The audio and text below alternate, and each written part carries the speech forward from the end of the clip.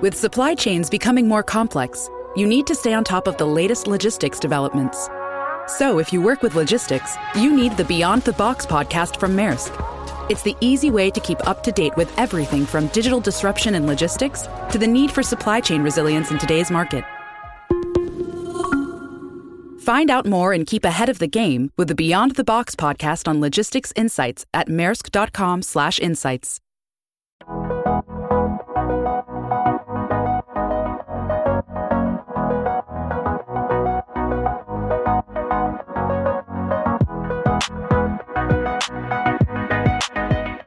Hello, everyone. Welcome to episode 37 of Great Quarter Guys. I'm your host, Andrew Cox, here with my co-host, Kevin Hill, and we have with us Seth Holm as well, one of the OG hosts. He'll be joining us here in a moment.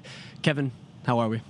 We're doing great. We're doing great, Andrew. I'm ready to get the show started and kicked off, and thanks again to Carrier Direct for all their research contributions to our show today.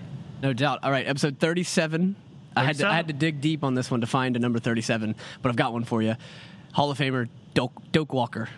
Doak Walker, yes. 1954. I think he won the Heisman back in the day. Do you know where he went to school? Trivia? Auburn, I think. SMU. Yeah, SMU. That's random right. guess, but yes, the Doak Walker episode for you. Also, this is interactive. We are live on LinkedIn right now, and I wanted to make it more interactive. So if you guys are watching and you have a stock that you want us to talk about or an idea that you'd like us to discuss, if we know anything about it, we'll try to talk about it. So throw it in the comments somewhere, and we'll try to get to it at some point in our 30 minutes here.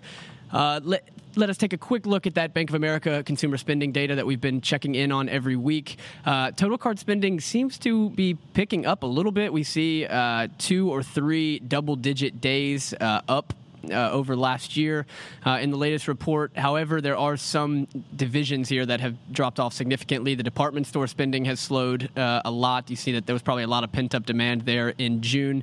The July numbers, the end of June and the beginning of July numbers are slowing down a little bit. The lodging and gas spending data has slowly been improving. That shows that people are out and about. Which is also a good thing. And then again, online electronics, everything online is doing pretty well. Furniture and home improvement have continued to outperform.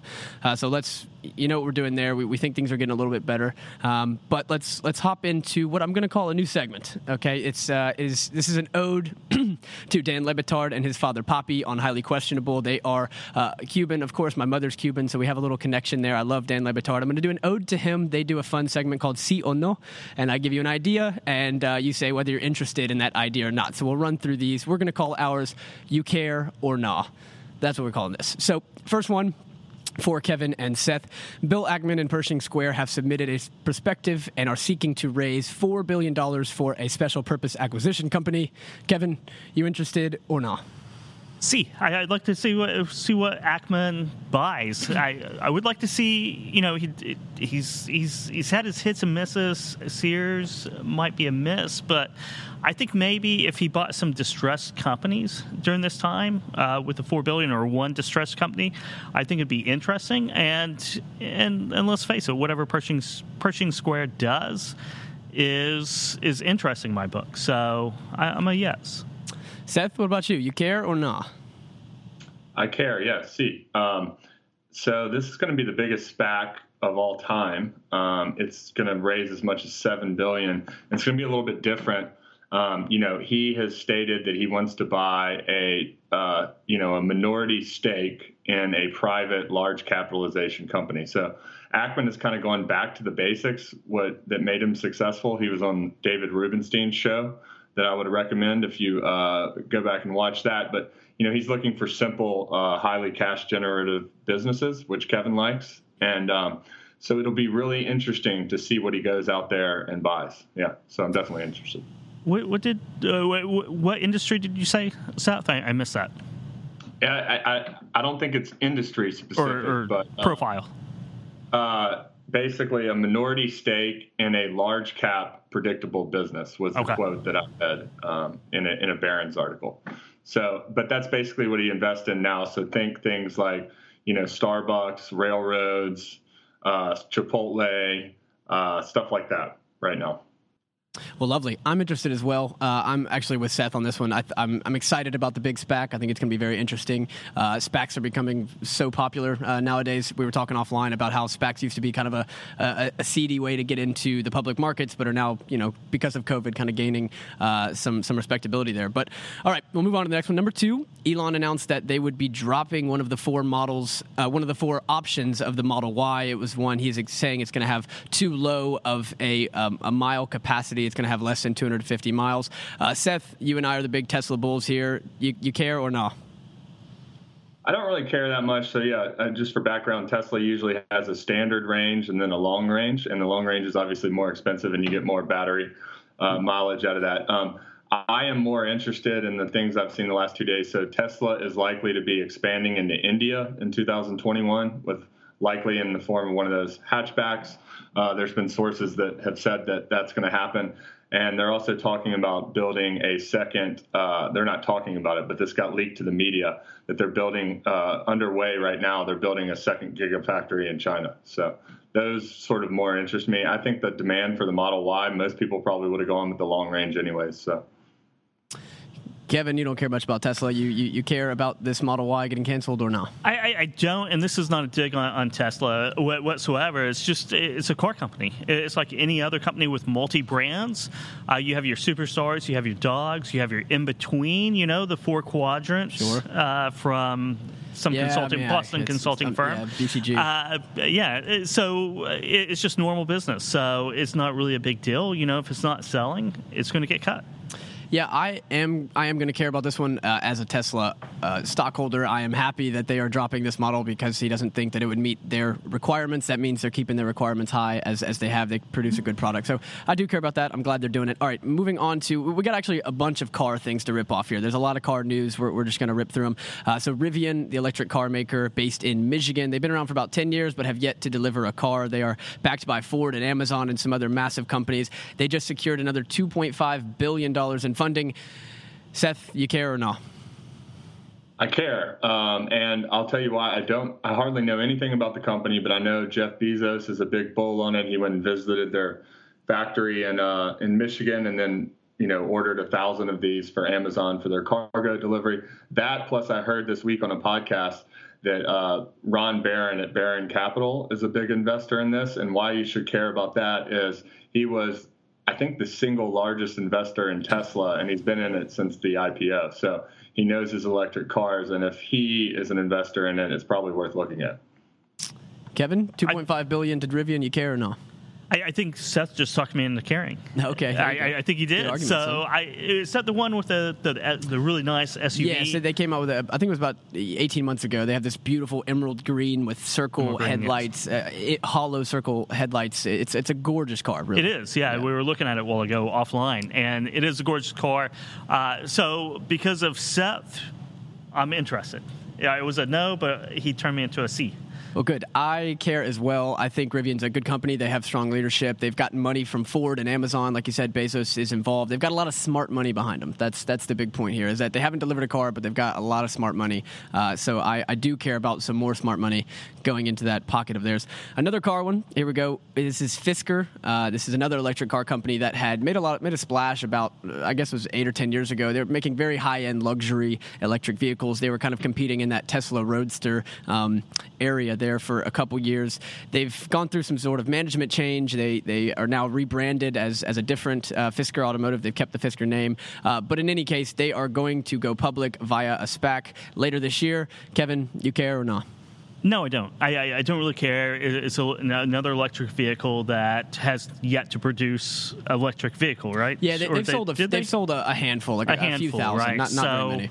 So it's another SPAC. SPACs are hot right now, as you led off the show stating, but I can't really get excited about it. So I'm not really very interested in it, and I'd never really heard of them all that much before this, just a few times. So it doesn't really change my opinion. All right, Seth, you care or not? Fisker going public? No, I don't care. I agree with Kevin. We are sort of getting this both SPAC and EV overload here because I think everyone's trying to take advantage of Tesla's run and valuation here. However, I did see that the founder and CEO, I guess, has this is very little research, but I think he's pretty reputable for his design work.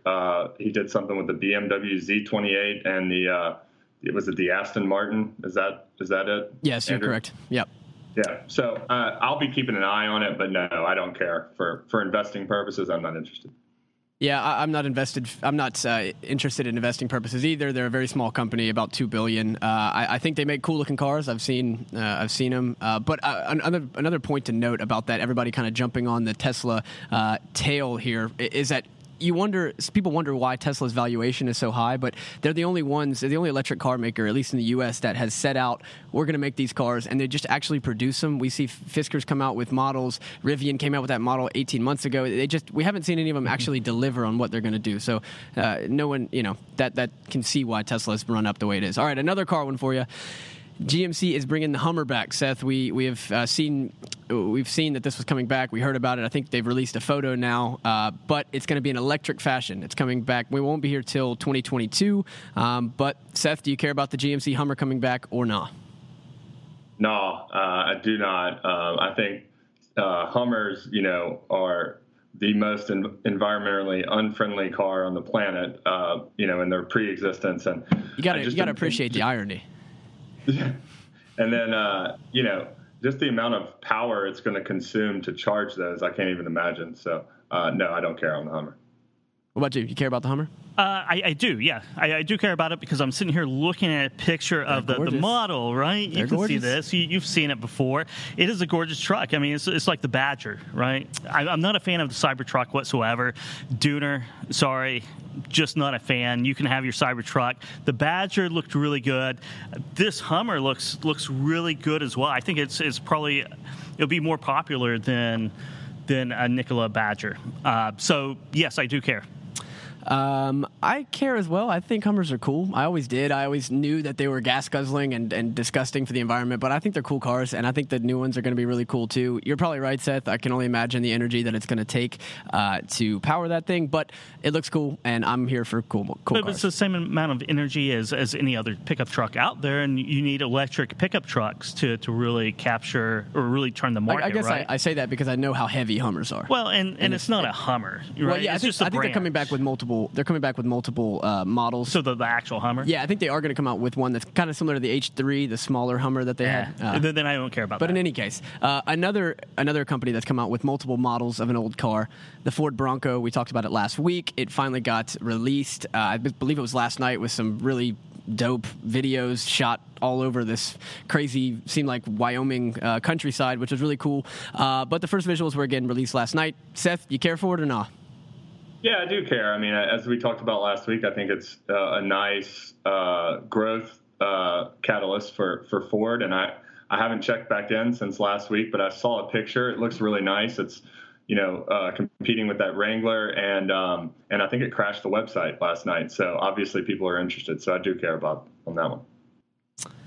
And Kevin, what about you? Yeah, I definitely care about it. It's a gorgeous car, both of them, right? Or truck or Jeep, right? Which I'll segue into in just a second. The Wrangler competitor, it looks really nice. I like the SUV too. The SUV, and talking about nice round headlights and kind of a throwback type of spirit. The front is beautiful. Yeah, and it's the company that really should care about this is Chrysler and Jeep. Should be shaking in their boots, I think. Yeah, because I mean, if that's their only profitable line, like you said last week on the show, then I would be quaking my boots. So that's I care about it, and Chrysler, Jeep, Fiat, whatever they're called these days, Daimler, should care about it quite a bit too. Yeah, I care too. I think they look gorgeous. I'm with you, Seth. They're going to be a good vehicle to growth for Ford.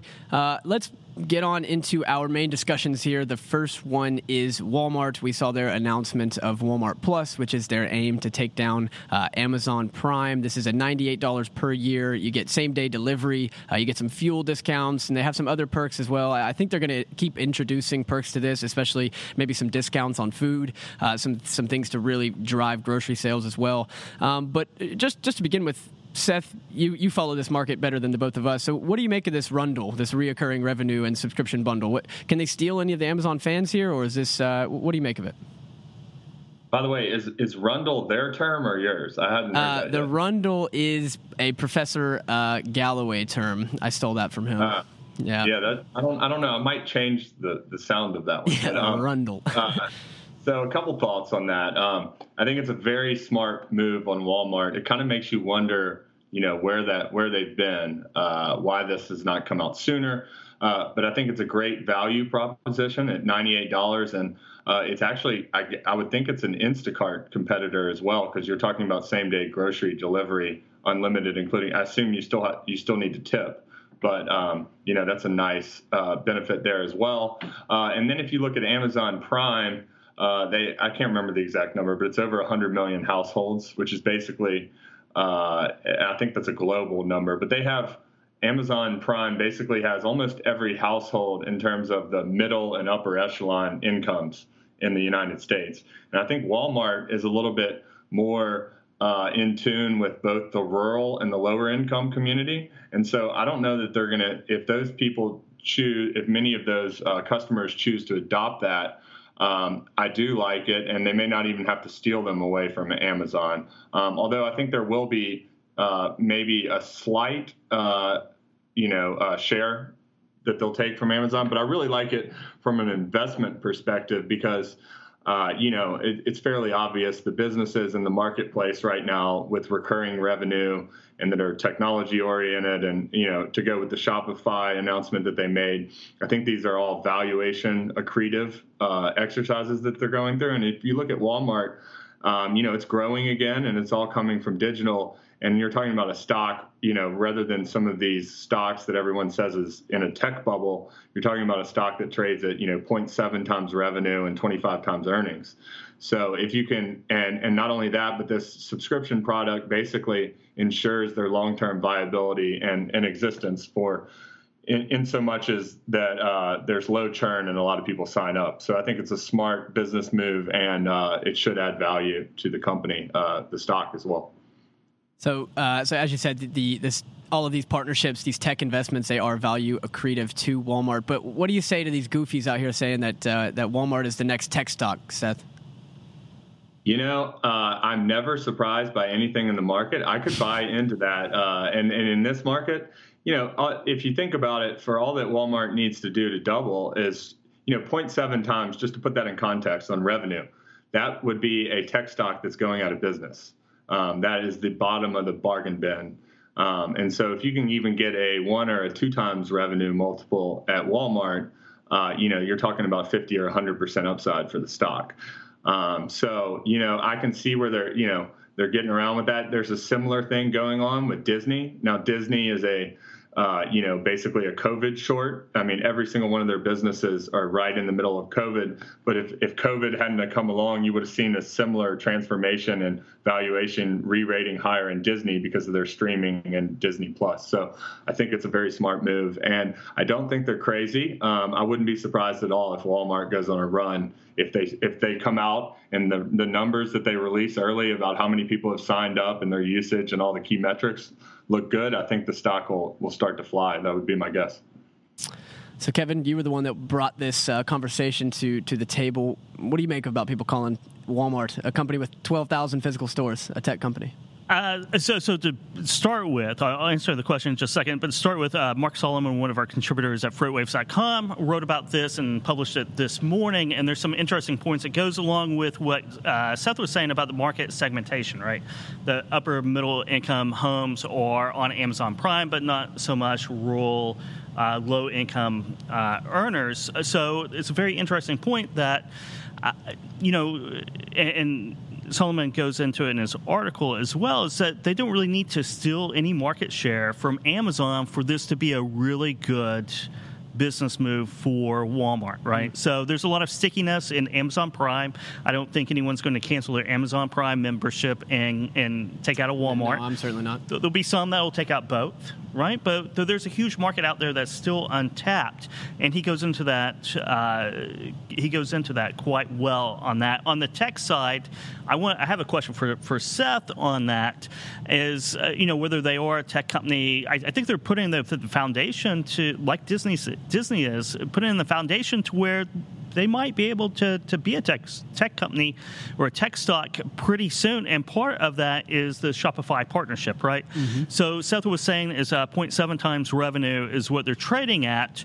What kind of revenue multiple is accretive with that Shopify partnership? How should an investor value that?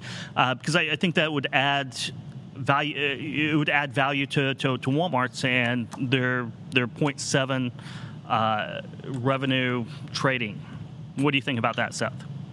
Yeah, so a couple things. So I think Shopify, just to put it in perspective, trades at about 50 times forward revenue right now.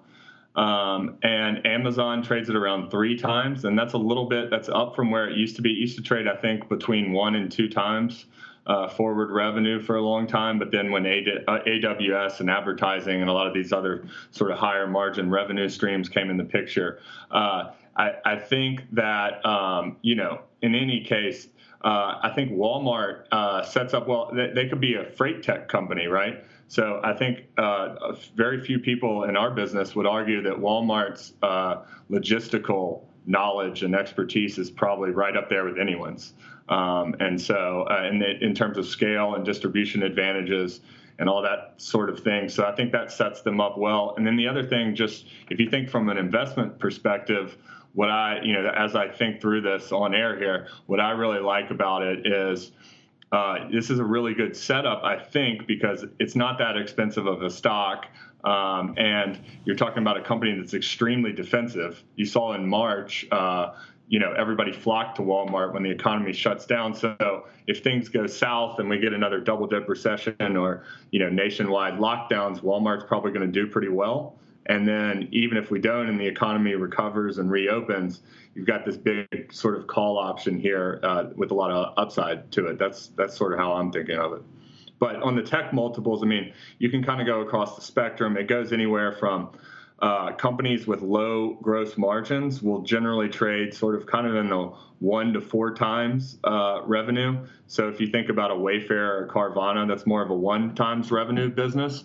But then you can go all the way up to software, and you're talking about 20, 30, 40 times revenue. So, but in any event, it's way higher than 0.7.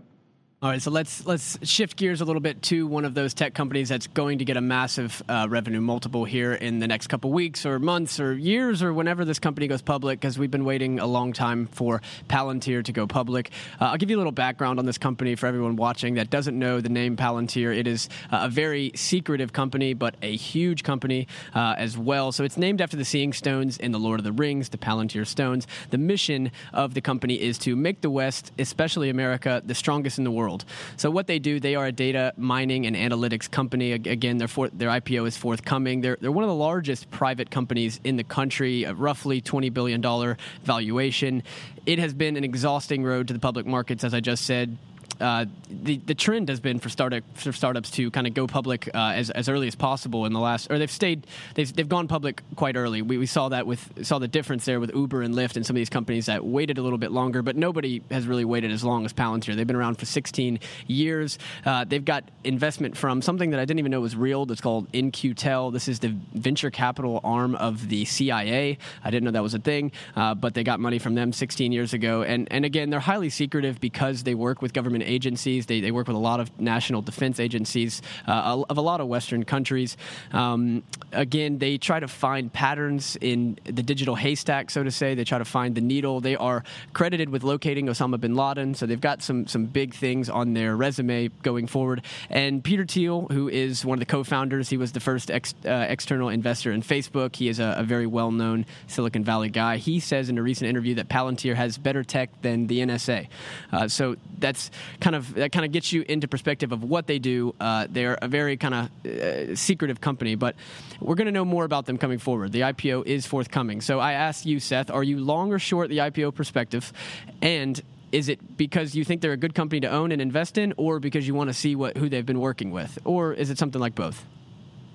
I think you know the answer to this because you and I have talked a good bit about this. I'm definitely long on Palantir. I think it'll probably be the year's biggest and most successful IPO.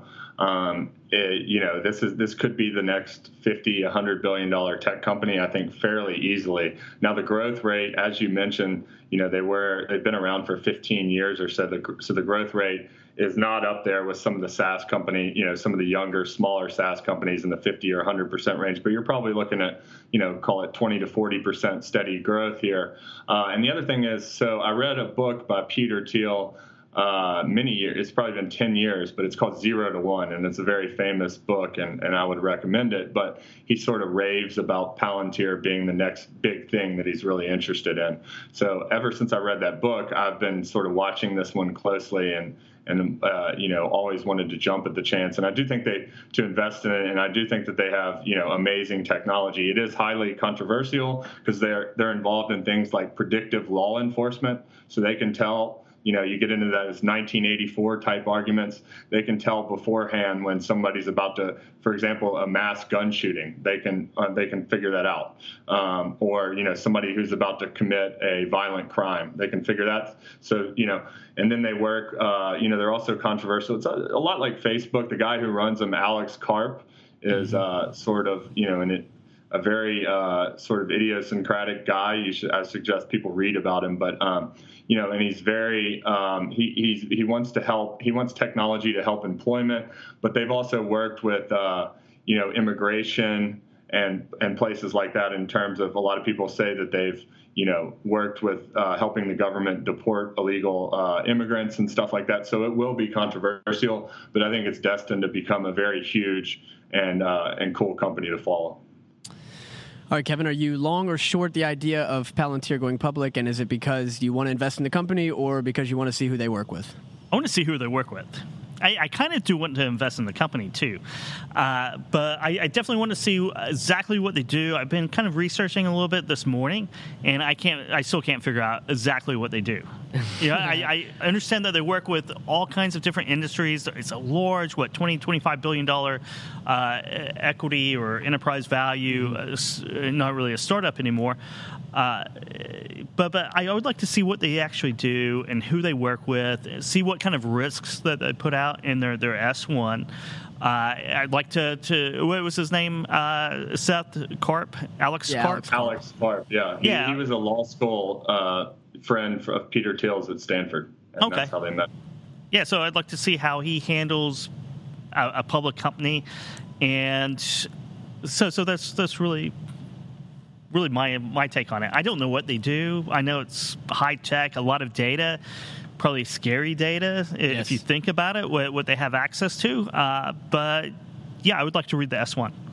Yeah, I'm definitely interested in both. I'm certainly interested in who they work with. I think that's going to be just a shed of light on what they do. I'm also really interested in investing in this company. I think that they've done one of the benefits of them staying private for so long is they've been able to build up that balance sheet and build up the ability to get profitable. I don't think they're quite there yet, but I think they're very close. They have big positive cash flows. I would like to see them stop working with ICE. They've had their employees had a big kind of come to Jesus meeting with Alex Karp that they should stop working with ICE. He declined that request, but we'll see what happens there. I do think the company's really interesting. I'm very excited for this company. And by the way, if anybody wants an early access to the company, Seth and I didn't mention, but there's a company, Suro Capital, which is quadruple S is the ticker. Seth, I think they own 20% or something. 20% of their holdings are in Palantir. Yeah, so they don't own 20%. We're not making stock recommendations, even though absolutely we're not kind of turning Andrew into Jim Cramer here. But 20%, they don't own 20% of Palantir, but 20% of their assets right. Are in Palantir, and they've got some other interesting stakes. They've got a nice stake in Nextdoor, which is another up and coming huge tech company, and some others. So there you are. So quadruple S if you're interested there. Okay, we got 90 seconds here. Let's hop on a quick one at the last. We're going to talk about freight volumes. This is a finance and freight show. We've kind of been avoiding freight to the end, but let's throw it in here at the end. Seth, are you long or short OTVI averaging a higher total for the second half of 2020 versus the second half of 2019 or 2018? Thus far, the averages have been very similar through the first half. 2020 has been just higher than 2019 and 2018. What are you expecting? Do you think freight volumes outdo the previous 2 years in the back half of the year? Yeah, I'm definitely long here. I think it's separated itself recently. It's something like 20% above both. 2018 was a bullish year for freight, but it fell off in the back half, and 2019's easy comp. So you basically have to think that OTVI is going to crash here for it not to. So I'd be long that. What do you think? You long? Yeah, I'm long OTVI because dry van reefer exposure. I think the industrials, another story also altogether. I think flatbed tender rejects are crashing right now with shutdowns and stuff. But I think with these emergency supply, grocery stores, things like that, Yeah, I think that it will definitely outdo it. I think if we go into another lockdown, you're going to see grocery data and everything popping up again. But this has been a wonderful show. Thanks for Carrier Direct. We are on a 6-day, 23.5-hour break. We'll see you next week, guys.